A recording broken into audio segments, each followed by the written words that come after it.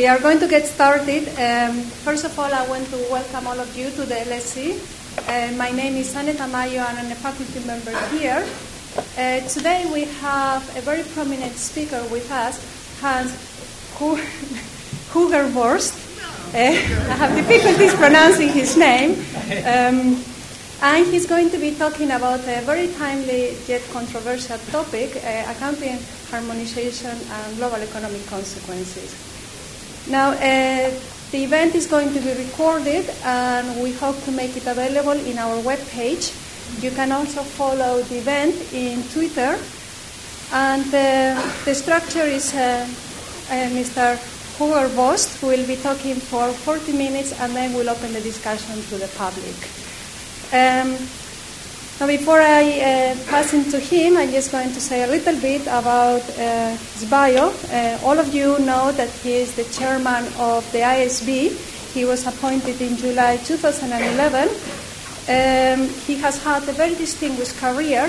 He started as a banker in the National Bank of Washington, and then he moved back to the Netherlands.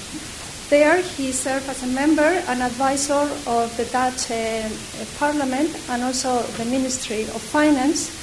And then between 1998 and 2007, he held several posts in the government, in the Dutch government, including the Minister of Finance.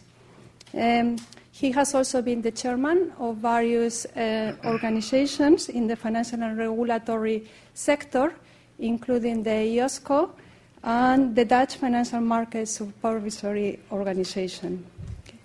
Now, he's also very knowledgeable about the financial crisis, and as such, he was in a panel advising the FASB and ISB on those matters. Okay.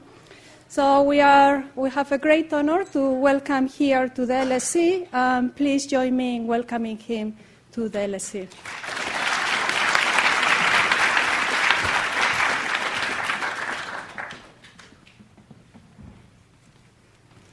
Good evening, everybody. It is great to be at this fantastic school. I hope to be sending my son here to study economics 2 years from now. I have to start with a disclaimer. I am a very unlikely chair of the International Accounting Standards Board. You just heard a little bit about my career. And you will understand that even after having done this job for 1.5 years, accounting is still challenging to me. I am not a trained accountant.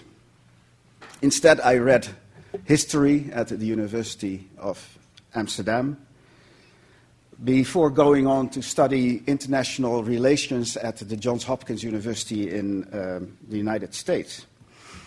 And after a brief spell working for a US bank, it has gone broke since, like many banks, like too few banks.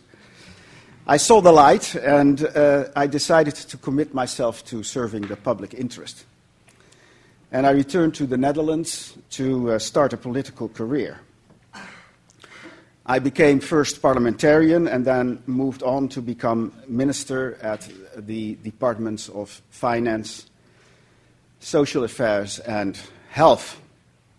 And in all those roles, I worked with my colleagues to reform the Dutch welfare state, which was a bit overblown. And it was a very rewarding period because we saw that the Dutch economy regained its former strength. If it can survive in the current turmoil, I don't know. But we did get a lot done. And after leaving politics, I spent several years as chairman of the Authority for the Financial Markets, which is a Dutch financial regulator. Looks very much like the Financial Conduct Authority here in the UK. And as I assumed my position just after the outbreak of the financial crisis, that was a very challenging task, and that's putting it very mildly. And I have to tell you, after this long political career, I thought I had seen it all. But what I found in the financial sector, and when I discovered how incredibly weak it was, I just couldn't believe my eyes. The AFM was also, supervisor was also responsible for overseeing financial reporting. And it was my first exposure to financial reporting, and much to my surprise, I found it a very fascinating area. As the crisis started to unfold, many people in the financial industry started to blame accounting rules for the volatility in the financial system. And I found that, although I knew very little about accounting, I knew this was very suspicious criticism. It was a typical case of blaming the messenger. So I made the mistake of using a couple of speeches to speak out on this topic. And these speeches came to the attention of the IASB, and I was asked to co-lead an advisory group that advised the IASB and its US counterpart, the FASB, on their joint response to the financial crisis. And then a few years later, I was asked to become chairman of the IASB, which I did in July 2011. The moral of this story is, of course, that you have to be very careful what you say in speeches. So why was I interested in chairing the IASB when I'm not a chartered accountant?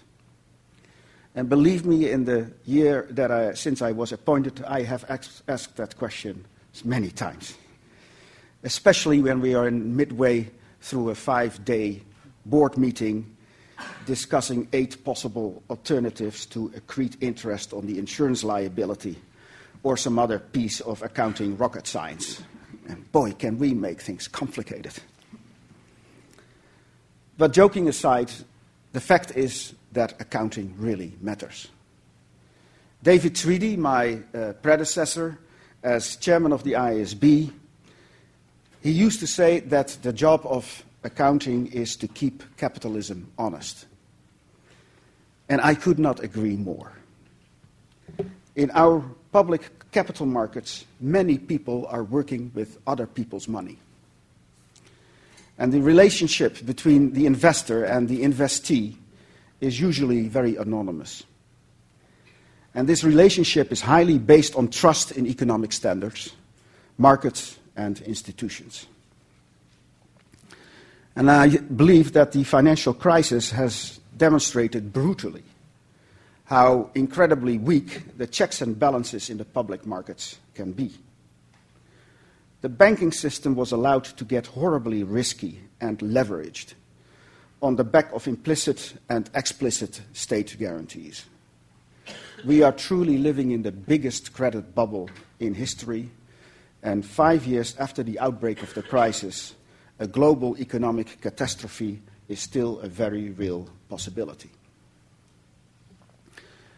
And I also believe that the many excesses in corporate remuneration are also indicative of the poor way that investors' interests are represented in public capital markets. Since executive pay is often linked to earnings, corporate management has an enormous interest in accounting rules that allows them to present those earnings in a favorable way, that allows them to massage earnings figures. And many breakthroughs in accounting were hard-won victories over vested interests. And I will give you a couple of examples later in my speech. And you will start to understand during my speech why even accounting is political and why they asked a former politician to lead the IASB. It takes a thief to catch a thief. Let me now turn to the relationship between the globalization of the world economy and the surge in the use of the standards as produced by the IASB. In the world of financial reporting, the most startling development of the last 10 years has been the decisions of most of the world's economies, developed and emerging, to embrace international financial reporting standards, or IFRSs as we call them, as issued by my organization, the IASB. There are many reasons why this happened, but the main one has been the globally interconnected nature of today's financial markets. Capital no longer respects national borders. Investors seek diversification and opportunities on a global basis. Multinational corporations want to maintain one set of books across all their international activities. And regulators and policymakers want a level playing field for financial reporting. The good news is that in 10 years, we made remarkable progress. From pretty much a standing start in 2001, we now have more than 100 countries using IFRSs, including more than 2/3 of the G20. Half of all Fortune Global 500 companies now report using IFRSs. And to understand the scale of this achievement, just look at Europe. In 2002, the European Union decided to switch to IFRS from 2005. The 25 member states at that time had less than 3 years to prepare. And on the 1st of January 2005, around 8,000 companies simultaneously switched from more than 20 different national accounting regimes to IFRSs, to our standards. And that was truly a very remarkable achievement.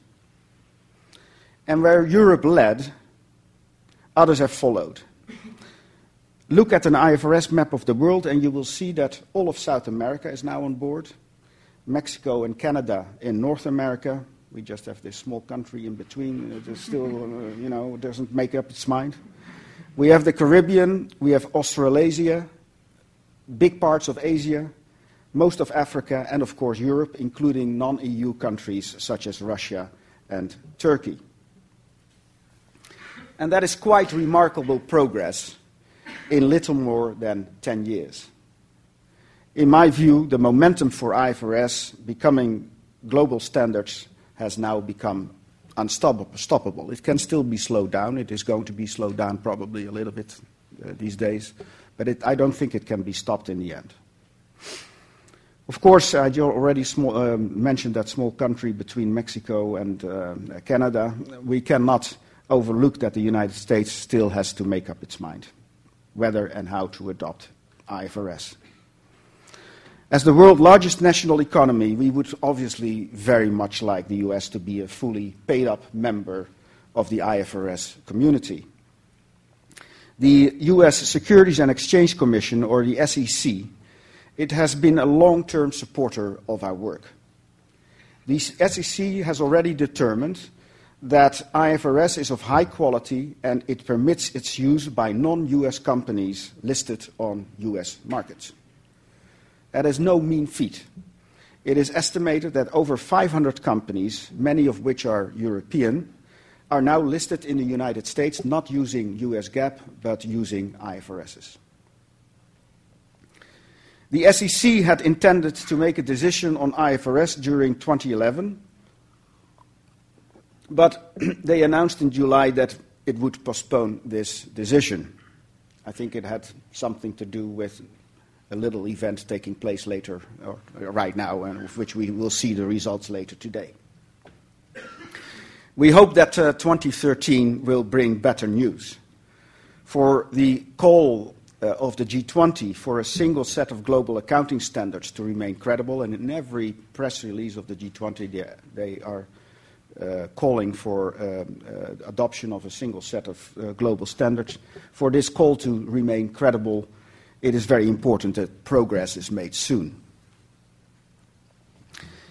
The second question that I would like to discuss is why financial reporting can be so controversial. There are several reasons for this. It is fair to say that we do not always help ourselves. Many say that the extensive disclosure requirements of both US GAAP and IFRS, that they need some pruning, that they are too extensive. And sometimes our standards do not make a lot of sense. For example, in the past and still now, we allowed banks that have suffered a ratings downgrade to recognize a gain due to a decrease in the market value of their own debt. So you make a mint out of the decrease in your creditworthiness. We politely describe this as counterintuitive. And in each of these cases, we have either fixed the problem, this problem of own credit we have already fixed. It's just up to Europeans to adopt the standard. If we haven't fixed it yet, we are in the process of doing so. But of course, you can understand that examples like this cause irritation. In many areas, controversy, more importantly, in many areas, controversy looms because we are trying to shine light into some dark corners of the financial system. There are some historic examples of that. For example, the expensing of stock options and getting pension liabilities on the balance sheet. Believe me, they were not on the balance sheet in the past. A current example is the battle to bring leases on the balance sheet. Some time ago, the IASB and the FASB had the mother of all battles against vested interest to record the granting of stock options as an expense. Up to then, companies could grant those options at seemingly no cost, while these stock options obviously diluted the holdings of existing shareholders. There was a huge lobbying campaign led in part by the technology sector to keep it that way. But there was one question that this lobby could never answer. If these stock options really cost nothing, why not give them to everybody? And even legendary US investor Warren Buffett waded into this ferocious debate to promote change. He wrote in his famous Berkshire Hathaway annual report in 1998 the following, I quote, "A distressing number of both CEOs and auditors have in recent years bitterly fought FASB's attempts to replace option fiction with truth, and virtually none have spoken out in support of the FASB. Its opponents even enlisted Congress in the fight, pushing the case that inflated figures were in the national interest. More than $70 million was spent lobbying the US Congress and other policymakers that the end of the world was nigh. But on that occasion, finally, the standard setters won. It was the IASB, I'm really proud of that, the IASB that led the way, paving the way for the FASB to follow suit. And almost 10 years later, very few people questioned the logic of recording stock options as an expense. It is simply regarded as a good business practice. And the same is true with pensions and other post-employment benefits. Many years ago, companies were able to keep off the balance sheet information related to these liabilities. And as is often the case, what is not measured is not managed. As a result, the management of some companies were able to literally give away the value of the company without shareholders knowing anything about it. At the time, bringing pensions liabilities on the balance sheet was hugely controversial. And to some degree, it still is. However, such liabilities are now routinely discussed in the boardroom and with investors. And this is especially true as many pension schemes are in trouble and the company is on the hook if things go wrong. Today, we have a similar battle with leasing. The vast majority of lease contracts are not recorded on the balance sheet, even though they usually contain a heavy element of financing. For many companies, such as airlines and railway companies, the off-balance sheet financing numbers can be quite substantial. What's more, the companies providing the financing are more often than not banks or subsidiaries of banks. If this financing were in the form of a loan to purchase the asset, it would show up in your books as a loan. Call it a lease, and miraculously, it does not show up in your books. In my book, if it looks like a duck, it swims like a duck, and it quacks like a duck, then it probably is a duck. So is the case with debt, leasing, or otherwise. Right now, most analysts they have to take an educated guess on what the real but hidden leverage of leasing is by using the basic information that is disclosed, and then they usually apply a rule of thumb multiple. They take the lease and then multiply it by 7 or something, and then they put it on as a liability on the balance sheet in their own makeup of the balance sheet. And it's, of course, odd that you have to expect an analyst to guess the liabilities associated with leases when management really has this information at its fingertips. And that is why it's extremely urgent that we come up with this standard. Companies tend to love off-balance sheet financing as it masks the true extent of their leverage. And many of those that make extensive use of leasing for this purpose are not happy with our intentions. Furthermore, the leasing industry itself is fighting its own lobby. Members of the US Congress, heavily lobbied by the industry, are writing letters to our colleagues at the FASB. A recent report in the United States claimed that our joint efforts with the FASB to record leases on the balance sheet will lead to a job loss of 190,000 jobs in the US alone. And I seem to remember similar claims being made when the IASB and the FASB required stock options to be expensed. That would have also been the end of the world. We should not be surprised by this lobbying. The SEC predicted it would happen. In June 2005, the SEC submitted a report to Congress regarding the use of off-balance sheet arrangements. This is around the Enron time.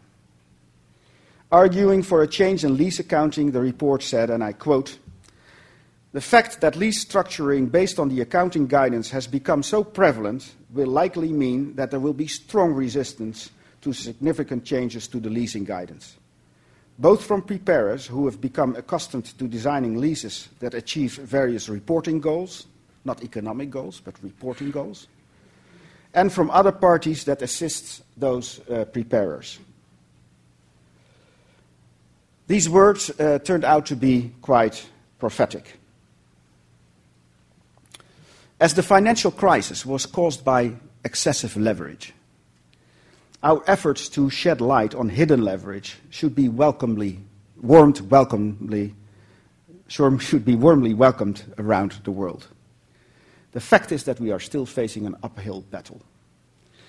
And we will need all the help we can get to ensure that we do not get lobbied off course. We need national accounting standard setters, regulators such as the SEC, investors and others to stand by their beliefs and help us to bring much-needed transparency to this important area. We really need their vocal support to counter what is a well-funded and well-resourced lobbying campaign. Thus far, I've told you about the public interest of accounting and the reasons why it tends to be controversial. The third reason why I think accounting is fun, yes, it can be fun, is the fact that it is intellectually challenging. It's interesting. Basically, accounting is an economic science. That means that it is not completely a science. It means that, just like economics, it is as much an art as a science. No offense meant in this august building. Like other forms of economic science, there is a lot of judgment that goes into preparing financial statements. Accounting has the same problems as its sibling economics. You need math to exercise it, but do not expect outcomes with mathematical precision. For example, accounting has multiple ways of measuring the same asset or liability, depending on the business model according to which it is held. The measurement of intangible assets is fraught with difficulty, such as how to value the brand of an acquired company. The application of professional judgments is an essential characteristic of financial reporting. But we should also not forget that in many cases, judgment is little more than an educated guess. And that is why we intend to devote a lot of time revising our conceptual framework. The conceptual framework is the theoretical foundation of our standards. It deals with very basic questions, such as what is an asset? What is the difference between a liability and equity? How do we measure income? Seemingly very simple questions, but I assure you that we can make the answers very difficult. We already have a framework that works reasonably well. However, areas such as measurement are still less than perfect, and then I'm putting it very mildly. It is easy to understand why this is the case. After all, measurement is the most judgmental, difficult, and politicized part of accounting. And we need to bring more rigor and clarity there, but it will be an extremely arduous task that will require a lot of brainpower and courage. Whatever the outcome, it is most unlikely to receive universal acclaim. Can you imagine a group of the world's leading economists sitting together to create the conceptual framework of macroeconomics? The only certain outcome would be bitter fights, bruised egos, and no framework. And the Nobel Prize for Economics would automatically fall to the sole surviving economist. Since accountants are very polite human beings, I am sure that we will manage to keep it civilized, but universal praise we will not get. Ladies and gentlemen, it has indeed been a pleasure to share my thoughts with you today. To summarize, I do believe that IFRSs will become global standards. I also believe that standard setters will continue to remain unpopular, because change is seldomly popular, even if it's change for the better. There are just too many people that profit from status quo. Thank you for your time, and given the fact that this is the London School of Economics, I am looking forward to some really challenging questions, and please do not disappoint me. Thank you.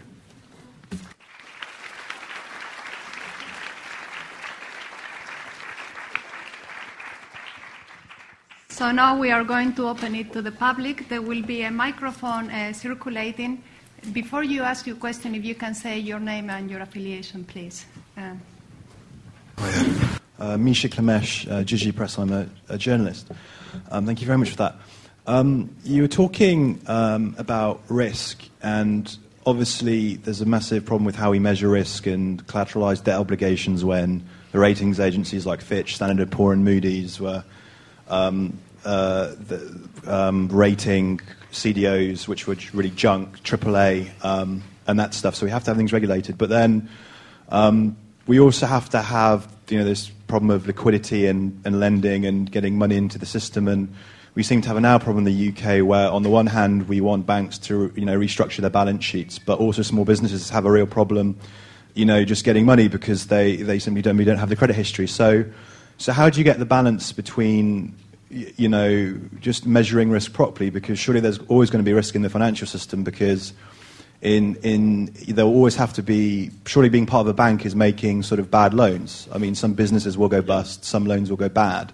And if you never made a loan on the fact that it's too risky, it's like you wouldn't cross the road, because you think that you'd get hit by a car every time. What's the right level of risk?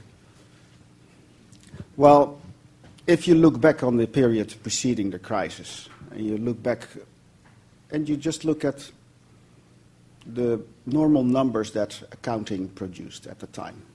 Suppose you look back at RBS just before it took over ABN AMRO, a bank from my country. Then you could have seen that RBS had no capital. It was leveraged 40, 50 times over. And the little capital it had was mostly goodwill resulting from previous takeovers, which was intangible. It really had no money in the bank. And basically in the Western world, we had offended or trespassed all the normal rules of economic prudence that existed in previous times. I said before, this was the biggest credit bubble in history. It is unbelievable that we allowed this to happen. And no accounting rule or whatever can, even with the standards that we had at the time, it could have been seen if it had been looked upon with a realistic eye. What went wrong is that we had prudential rules, the Basel ratios, which allowed banks to not look at their balance sheet as it was, but to risk weight the assets that they had. They were allowed to assign a zero risk to sovereign debt. They still are.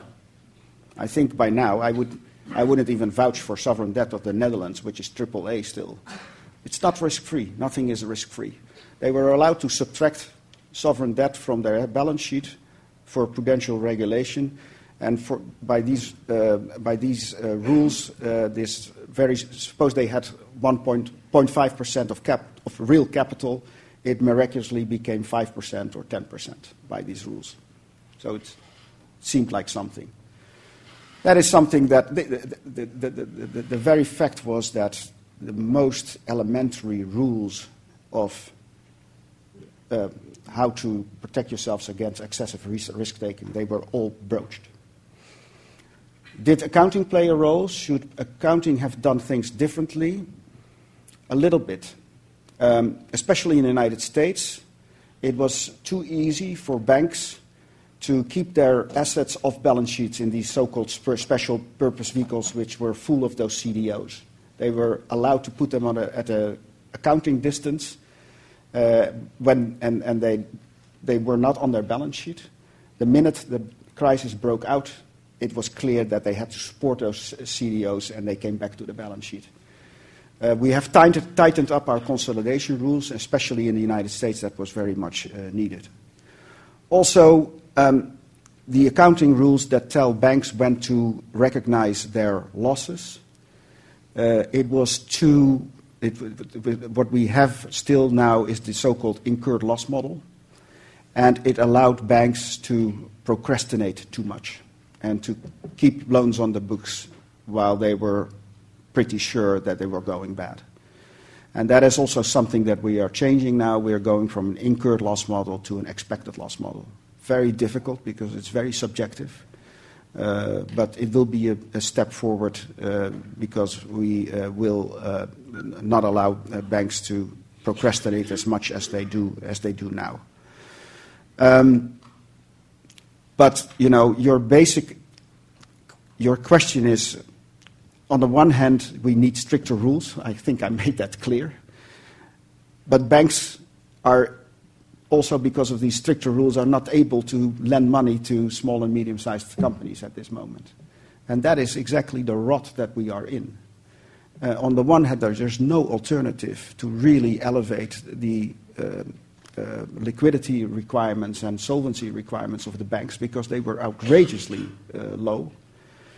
On the other hand, we have these economic problems. You have to deleverage in a time when the economy is doing very badly. I think there is simply no way out. That is why I also said that it is still 5 years after the beginning of the crisis, it is still possible that we are heading for an economic catastrophe. There is so much debt in the system that it is highly... it can be doubted whether it can be paid back. And you see that countries that are undertaking heroic efforts to pay back, that they get into such economic malaise, like Spain, that it becomes very difficult for them. It's a clear sign that debt is too high.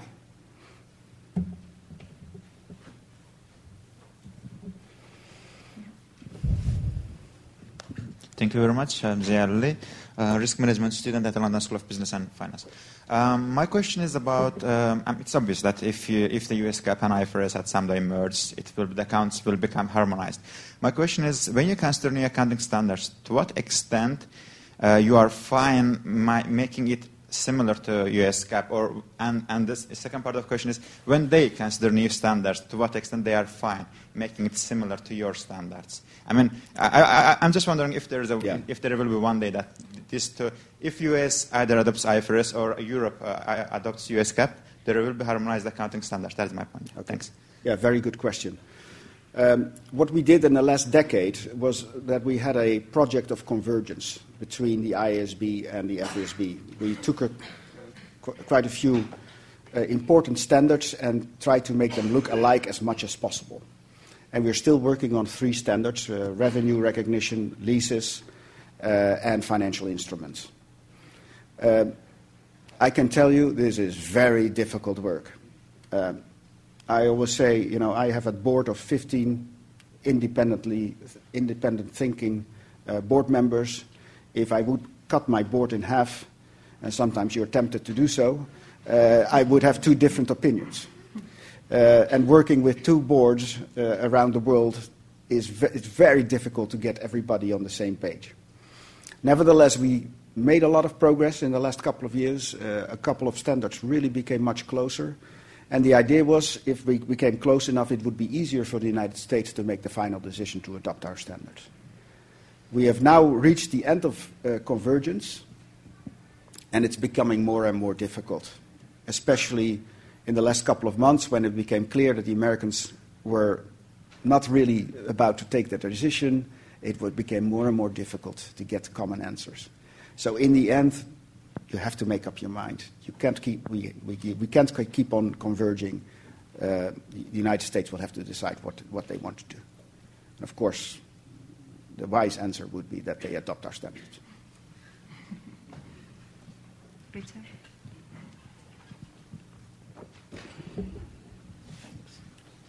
Richard McVie from LSE. Thanks very much. Very interesting speech indeed. You said right at the beginning that you were appointed because you're better at politics than accounting.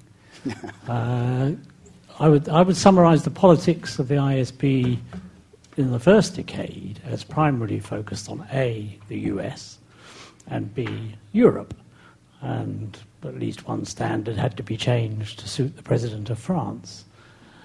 What do you, without giving too many hostages to fortune, what are your political problems going to be in the next 10 years, now that your constituency is so much wider and includes what's predicted to be the biggest economy in the world in 10 years' time?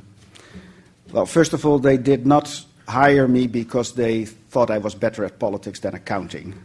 They had high hopes that I would be able to pick it up quickly, and I'm doing my best. Secondly, our challenge as a global organization is that we have to make everybody equally unhappy. Obviously, it will be very rare that we come up with a standard that where everybody says, yes, that's what we like.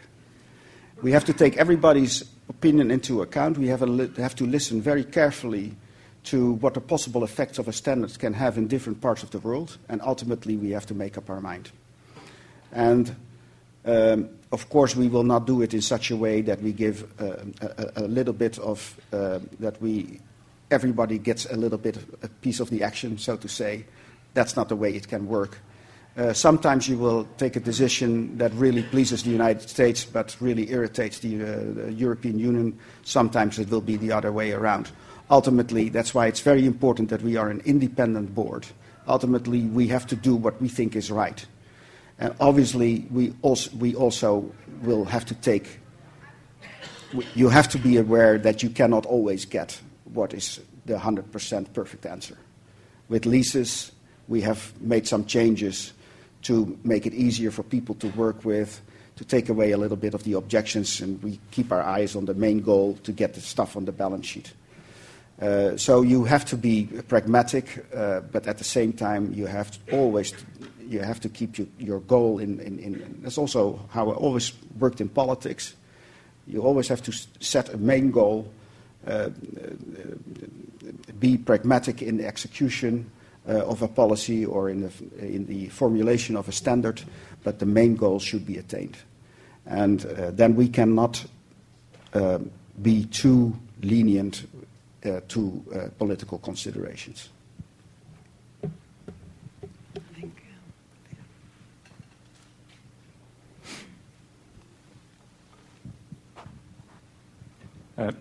David Green.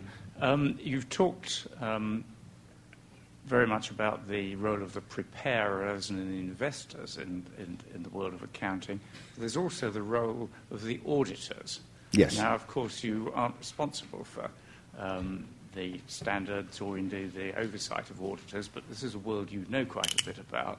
And I wondered whether you would like to say anything about what you think about the auditing world viewed from your present perspective. Yes. David Green always asks very difficult questions. It is before I became chairman of the IASB as a securities regulator, I did give a speech in which I said, I just told you about the balance sheet of the banks, how poorly they were designed and how, if you really looked at them, it was pretty clear that they were close to bankruptcy. Why was there no auditor who raised his finger and raised the issue of going concern?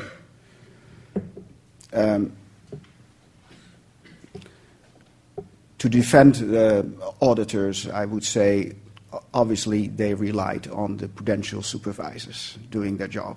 And they probably thought, as long as they don't kick and scream, why should I? And I really hope that in the future they will play a more active role themselves. And that obviously it's very difficult for an auditor to raise the red flag in public and say this bank is about to go bankrupt. But you would expect them to run to the regulator and tell the regulator that they think there's something really fishy going on. The auditor has a very difficult position, which is difficult to solve. They are being paid by the preparers, but they are expected to check the preparer, to control the preparer, and verify their work. And that can be a very difficult position because obviously the auditors also have their financial interests. They want to make a decent, and sometimes more than a decent living. But on the other hand, they have to check these companies, and that can put them in a very difficult position. I think that there is now so much pressure on the auditing profession that they have to show more independence, and I think rightly so, that they cannot escape becoming a little bit more independent and courageous in the future. Otherwise, the whole business model is going to be at stake. There is no easy solution. You could replace them by civil servants, for example, who are independent of the companies. Is that going to work? I really wonder. We had independent civil servants supervising the banks. Did that really work? Not very well. So this is one of those issues that have no easy answers. But I really think, overall these are people with an honorable profession, and I would say overall with a pretty high work ethic. And they really have to do something. And I think they realize that. Yeah, please.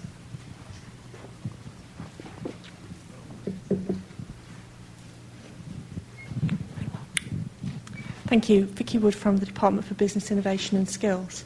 I'm interested in what you were saying about the Convergence project and how we move forward. One of the arguments that's being put forward is that part of the difficulty is the US approach to financial statements is one of providing information to future investors, and that in Europe our historic approach has been for accounts to provide information to the existing owners of the business, the shareholders. And I wonder to what extent you think that is an issue or has been an issue. And for whom do you actually think accounts are prepared? Yeah. To tell you the truth, I think it should not even matter that much for whom you do the work. Our job is to give as honest and reliable and fair and accurate portrayal of the financial state of a company as possible. And it shouldn't matter too much who is looking at those figures, whether they are investors or shareholders and investors are one and the same thing, whether they are preparers or managers or regulators or depositors. It shouldn't make all that much difference. Having said that, it is obvious that our most important client is the investor. He is putting his money on the line. He needs protection, and he needs to have these reliable numbers. And that is our mission has no difference with the mission of the FVSB.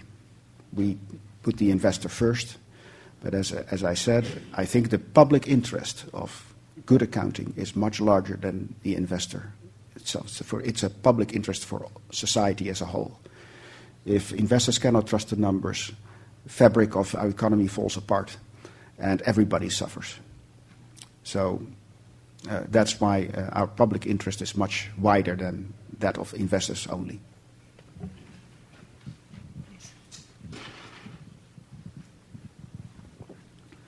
Hi, Nigel Slay-Johnson from ICAW. Hans, there's a growing body of evidence that indicates that realising the potential benefits of IFRS depends crucially on the institutional and regulatory and human capital environment in particular jurisdictions. Does the IFRS Foundation have any role to play in fostering improvements in the institutional context in those jurisdictions? First of all, I completely agree with your statement. It is true that it's fine to have fantastic standards, but if you don't have a profession to execute them, you have a bit of a problem. And there are large parts of the world where the profession is new and still growing, and they need help. We give help, but we can only do so in a limited fashion. We have I think we are one of the cheapest global organizations in the world. We're small. We only have 120 people working for us. So obviously we cannot go all around the world helping local people to implement our standards. We do give conferences. Sometimes we train professionals. I went to a big conference in Brazil where there were about 4,000, no, I shouldn't exaggerate, about 2,000 professionals being trained, and we did our small part there. But we have to work together with national standard setters, local authorities. But we do what we can. I think the best that we can do is to create clear standards that are easily understandable, which is quite a challenge because economic reality is very complicated, and you often get very complicated standards. But this is about what we do.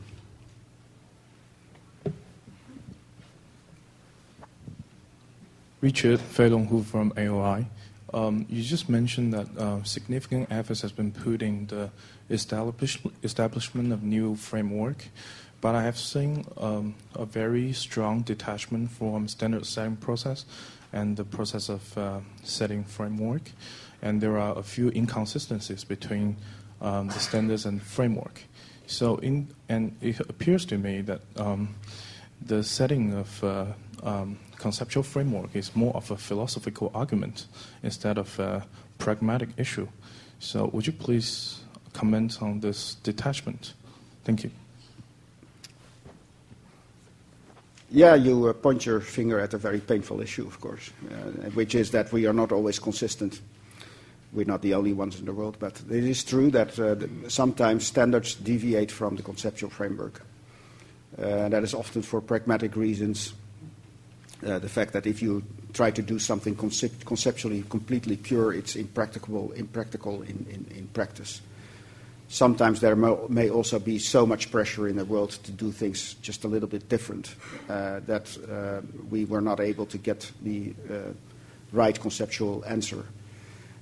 So yes, it does happen. Also in the future, the revision of the conceptual framework, we will make it clear that the conceptual framework will give a lot of guidance, but in particular cases standards might deviate a bit. Obviously, for the credibility of the conceptual framework, this deviation cannot be too big. And it is very important to have it, since we are our standards are principle-based. That means that we try not to get too detailed, although there is still a lot of detail there if you look at our books. But we try not to get too detailed, and it means that we do not answer all the questions. And then sometimes it is very good for preparers or investors to be able to look into the conceptual framework. What is the sense of direction that we get from that? So it's very important work, and it will give us quite a few difficult challenges. By the way, we will do it by not just looking at what is theoretically right, but also by testing it with our standards. And the conclusion might very well be that we may have to change standards in the future. If we get a conceptual framework which is better, we might have to conclude, well, in our existing standards there are quite a few problems. Then we will not say immediately we're going to fix them all, because it takes a lot of time and people are a bit fed up with us. We have created so many new standards in the last couple of years, everybody's tired, so they are asking for a period of calm. So we will not immediately start repairing all the standards, but it will be very important work which hopefully will give us a clearer sense of direction. It's not that we are lacking one, but it can always be better.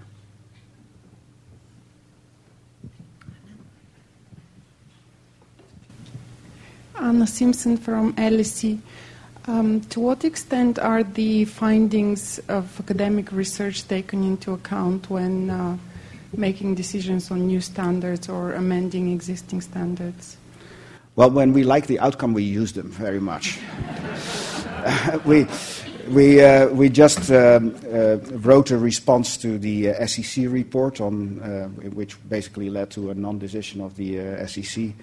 They didn't have a cost-benefit analysis about the implementation of IFRS, so we thought we'd do it ourselves. We asked academicians to do a literature study of all the research that has been done about the benefits of IFRS, and there are quite a few benefits. So we made a good summary and produced it as an appendix to our response. For example, we are now doing a post-implementation review about segment reporting, which is a very contentious issue. We changed that, and a lot of people didn't like it. And we are using academic research to see what the effects have been. Unfortunately, we're doing it a little bit soon, and there's still not a lot of academic research available. But be assured, rest assured, it is being read. We follow it closely. We have had academicians on the board, Mary Barth, for example, from the United States, really good academician. And as you can see, I like to have contact with the academic community, and so do the other board members.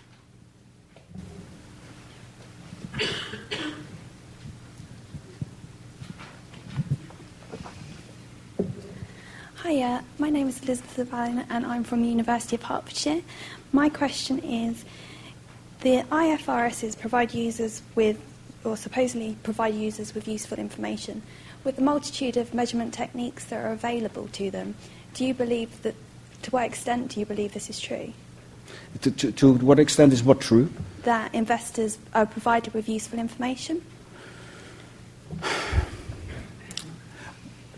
Well, sometimes I'm a bit skeptical about that myself. But I was at a big conference in the United States of institutional investors. And all the big institutional investors were there. There were about 1,000 people in the room.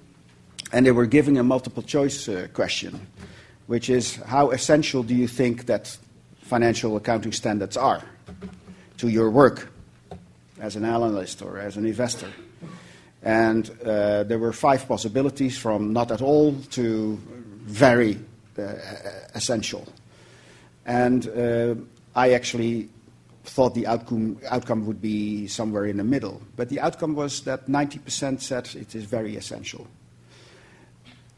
It is not as if analysts usually come up with their own numbers and EBITDA and stuff like that, which is not in our standards. We call that non-GAAP measures. So they use it all over the place. But why do they need our standards? Because they give rigor, they apply to everybody, and they give comparability. They give a firm basis. And there is actually one sector in the economy where we do not have a good standard yet, which is insurance. We don't have a good insurance standard, actually none at all. And basically the insurance industry does what it wants. You would say, well, everybody happy. No, they are very unhappy because the investor does not trust their numbers, and they demand an extra premium for the capital that they provide. So that really goes to show how essential it is to have these accounting standards.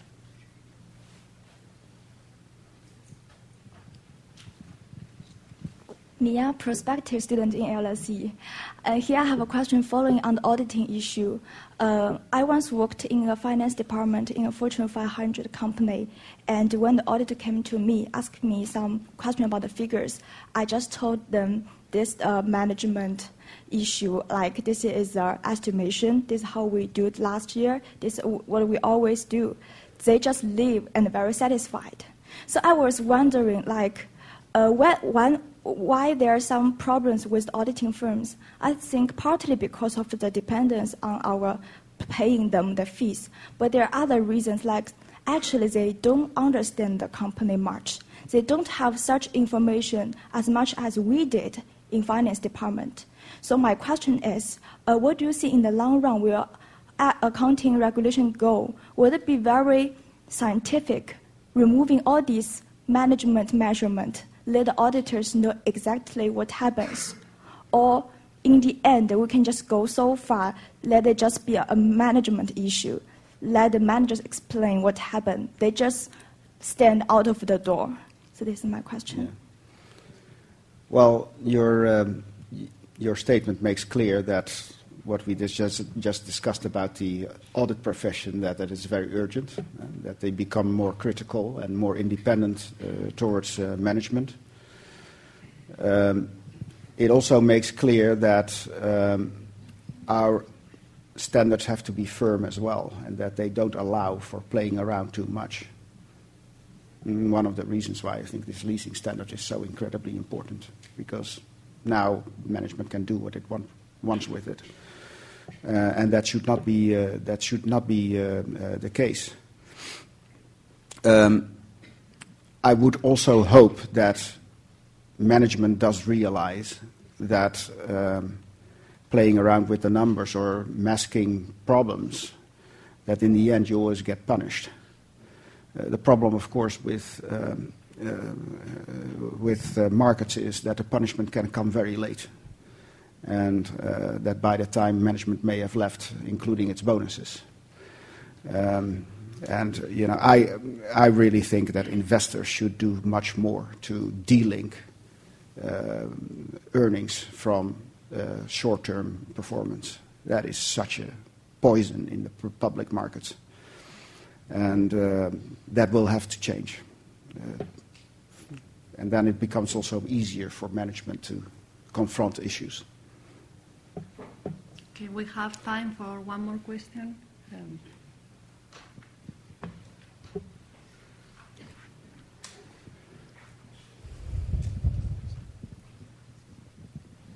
Thanks. I'm Andrew Leonard. You've sort of touched on this subject in your answer to the last question, but I was noting that the Nikkei report has recently made a case for investors to become involved by taking a longer-term view and by engaging with the company rather than necessarily being fixated on simply valuation of shares and securities and exercising what influence they have by simply buying and selling shares in the market.